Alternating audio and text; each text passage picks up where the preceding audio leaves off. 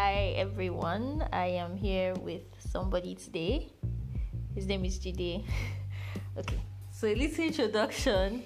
I knew Jide from school, not like very much, but like I had met him a few times in school, and then where I started working in Ibadan, he was a colleague of mine. So we worked for over a year before he left, and he moved to Amsterdam for work. So that's it. And Jide came to Lithuania for Christmas.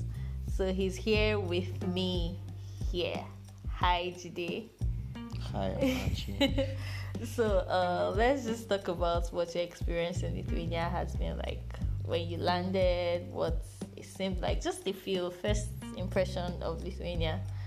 Okay. Well, I guess the first thing that I realized was when I was actually on my way to Lithuania. So I took a connecting flight through Austria, Vienna, and then I realized when I got there that I was traveling for the first time to a country in Eastern Europe, and I did not know a single word of the language. So I had to do a few things, check up a few things on Google Translate, download the Lithuanian language offline. Thankfully, it's on Google Translate on my phone, so I knew that I would be fine if I had to land in.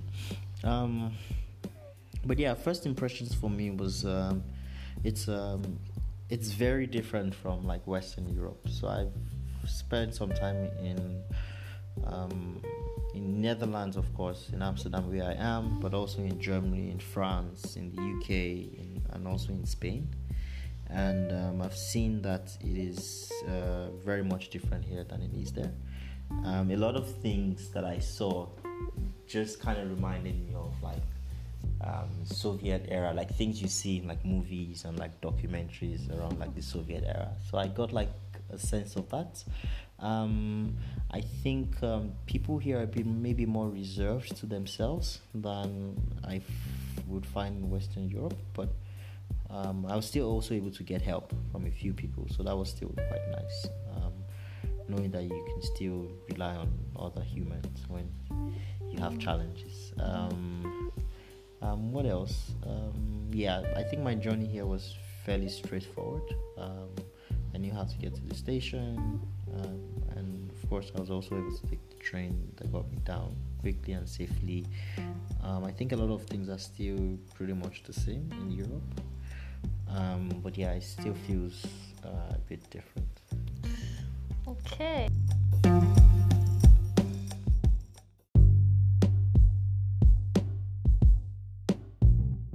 Now let's take it back a little to when you left Nigeria. When did you leave? How did you leave? Why did you leave? Where are you? What are you doing? When, how, why? Okay. When would be February 28th, 2018. Actually, February 27th. I flew out on the 27th of February. Oh, yeah, I don't know. And then I landed the following morning. But yeah, that was when I left. So it's 20 months now, probably, about that time. Or 22. 22, actually.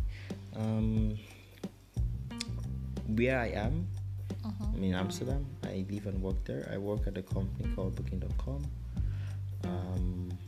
And how I got to move, well, I applied for a job, and I went through the interview process and I got it. But if I cut back a bit more, to be more specific, my journey with Booking started with a recruiter reaching out to me in April of 2018 around like an opportunity to join the company, and I was also really excited about that. I shared that with my boss, Tokes, who was our boss then. Talked to him about the opportunity. He thought it was really good and thought I should apply. And then I had to brush up my CV a bit. He gave me some guidance there, and then I applied. And then I didn't hear back from the recruiter, so I sent a few follow-up back emails after over a few weeks, and then there was nothing, and I felt really annoyed because it was very unprofessional. And yeah, I think at that point I just had very little interest. I also knew someone, or Tokes knew someone more, who was also leaving Nigeria to join Booking then. So I spoke to him for a while just to get a few ideas about the process and to have an idea of that. But things didn't pan out, and I just moved away from that. Later during the year, I felt I wasn't growing as much in my career, and I wanted a few changes. And so I thought about getting a job remotely and working from Nigeria. And I tried that for a bit, applied to a few companies. That didn't also work out as well. And then I decided to try not only to look for remote opportunities, but to look for opportunities that would require that I get to move as well. And I did that a few as well. I did a few more interviews. None of them fully went through. And then I remembered I was also mentoring a few Nigerians who were just starting out their career at that point in time. And Booking.com, which is where I work now, they were going to hold like a hackathon in Lagos for a few days, I think over a weekend. And I heard about it like super early because I knew of the person who I mentioned, Clive, who was already working at Booking at that point in time, was coming down, and I had like some information about that, and I shared that with a few people. I thought it was going to be nice anyways for people who were starting out their career to meet other developers and to work on a project and to learn how to collaborate and all of these things, but I wasn't interested in doing that. And then I spoke to someone specifically who is Bolu, and Bolu applied for it, and he got a space to be in the hackathon. And then he talks to me also, I think over a week or two following his registration, that I should join as well, that it would be fun. And he was actually looking forward to maybe getting to hack on something with me, and I thought maybe that would also be nice. And then I decided to apply, but for the hackathon, that is. And when I did, I was told that it was spaces were already full, but the person checked my CV and thought I could just go straight into the interviewing process.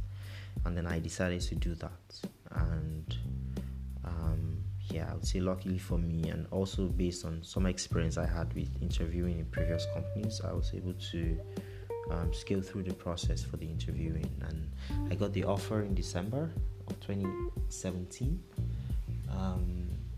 And then I was able to move in February of 2018.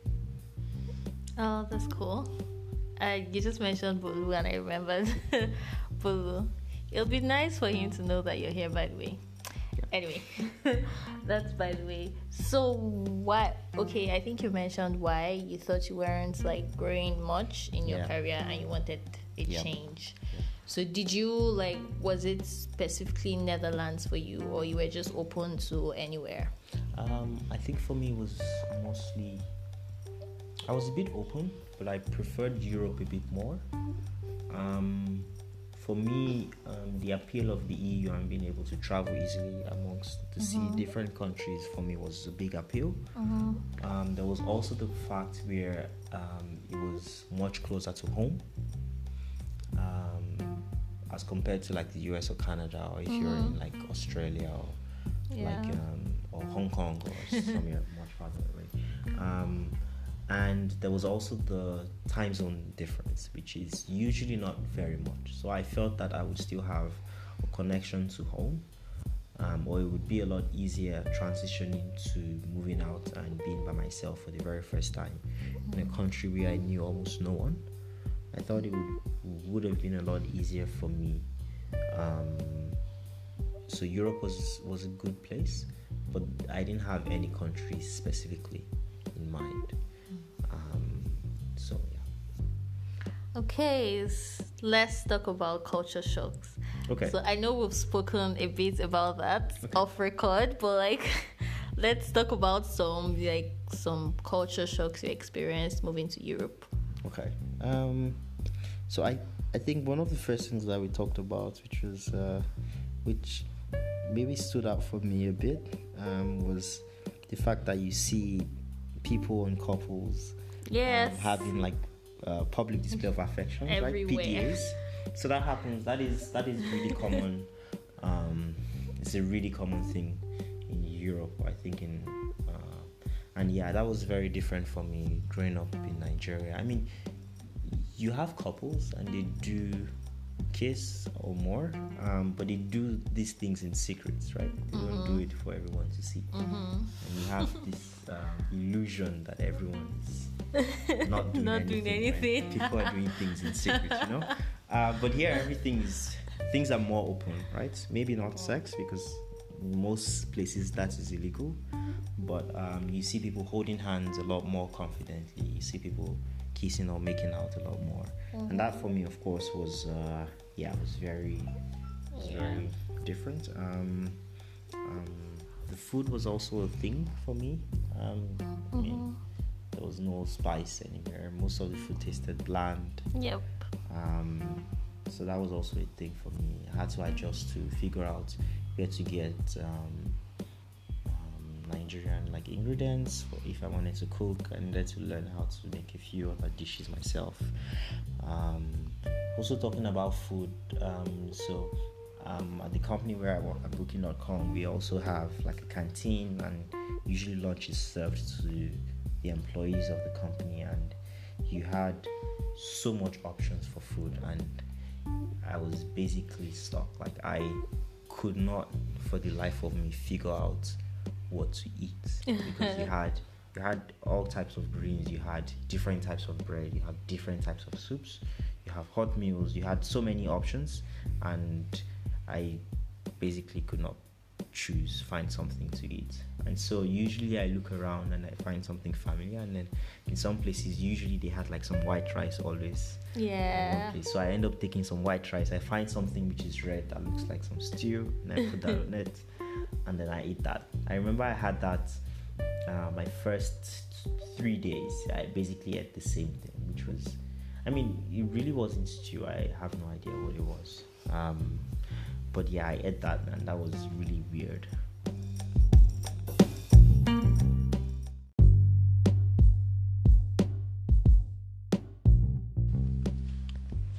Yeah, and there was also one other thing, one last one, which I think was a bit of a shock. I think this is more specific to the Dutch culture. I'm not sure if it happens in a lot of other places, but so far I haven't seen that. And it's the fact that so in Dutch culture, people are also very open to sharing in a way.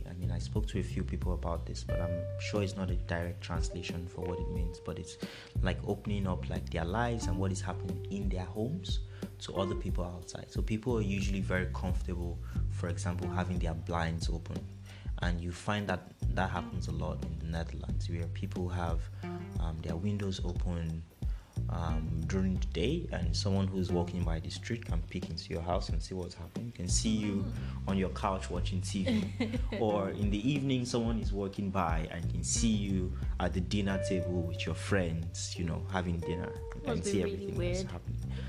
Yeah, for me it was also very weird, because we had curtains, but you'd rather block out your curtains and then turn on the lights.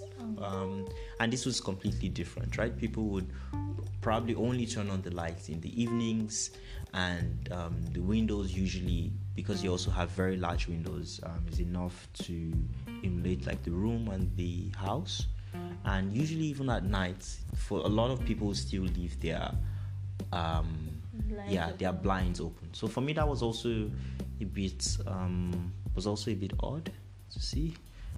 But now I'm used to that.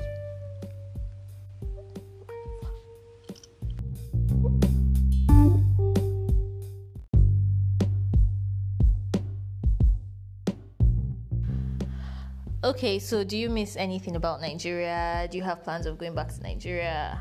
Moving back to Nigeria? Okay. Well, I don't miss Nigeria as a country. I miss the people that I left behind. I miss my family. I miss my friends. I miss the food sometimes. And I think there are some days where it is really cold that I wish I was somewhere warm. I wish I was back home. Yeah. Um, but I think if there's any other thing I probably miss about Nigeria, is the feeling I have when I'm in Nigeria. I feel like I am home. I feel like I belong, and I see people who look like me everywhere around. And it's very different when you are a minority in a different country. So, I mean, Amsterdam for me right now is my home, but there are times when it doesn't feel like that. And I always have that feeling in Nigeria. I'm always super relaxed in Nigeria. I don't have any issues that way. So I think I would say that's what I miss about home. Yeah, fair enough.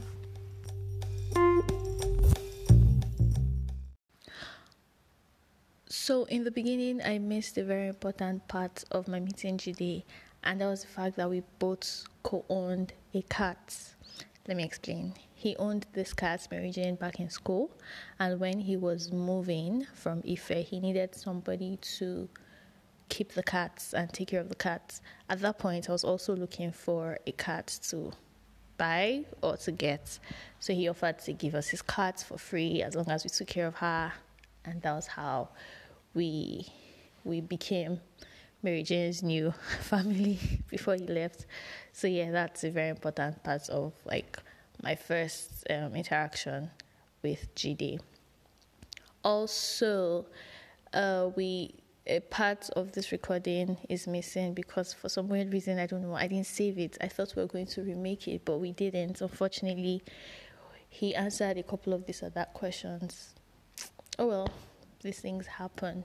But this podcast was recorded on the 25th of December, but I haven't had time to edit and put it up, and I'm just doing this now to explain like missing parts and all of that stuff. But I hope that you enjoy it and have like a little more insight into Judy's life in the abroad and all of that. So yeah, happy holidays.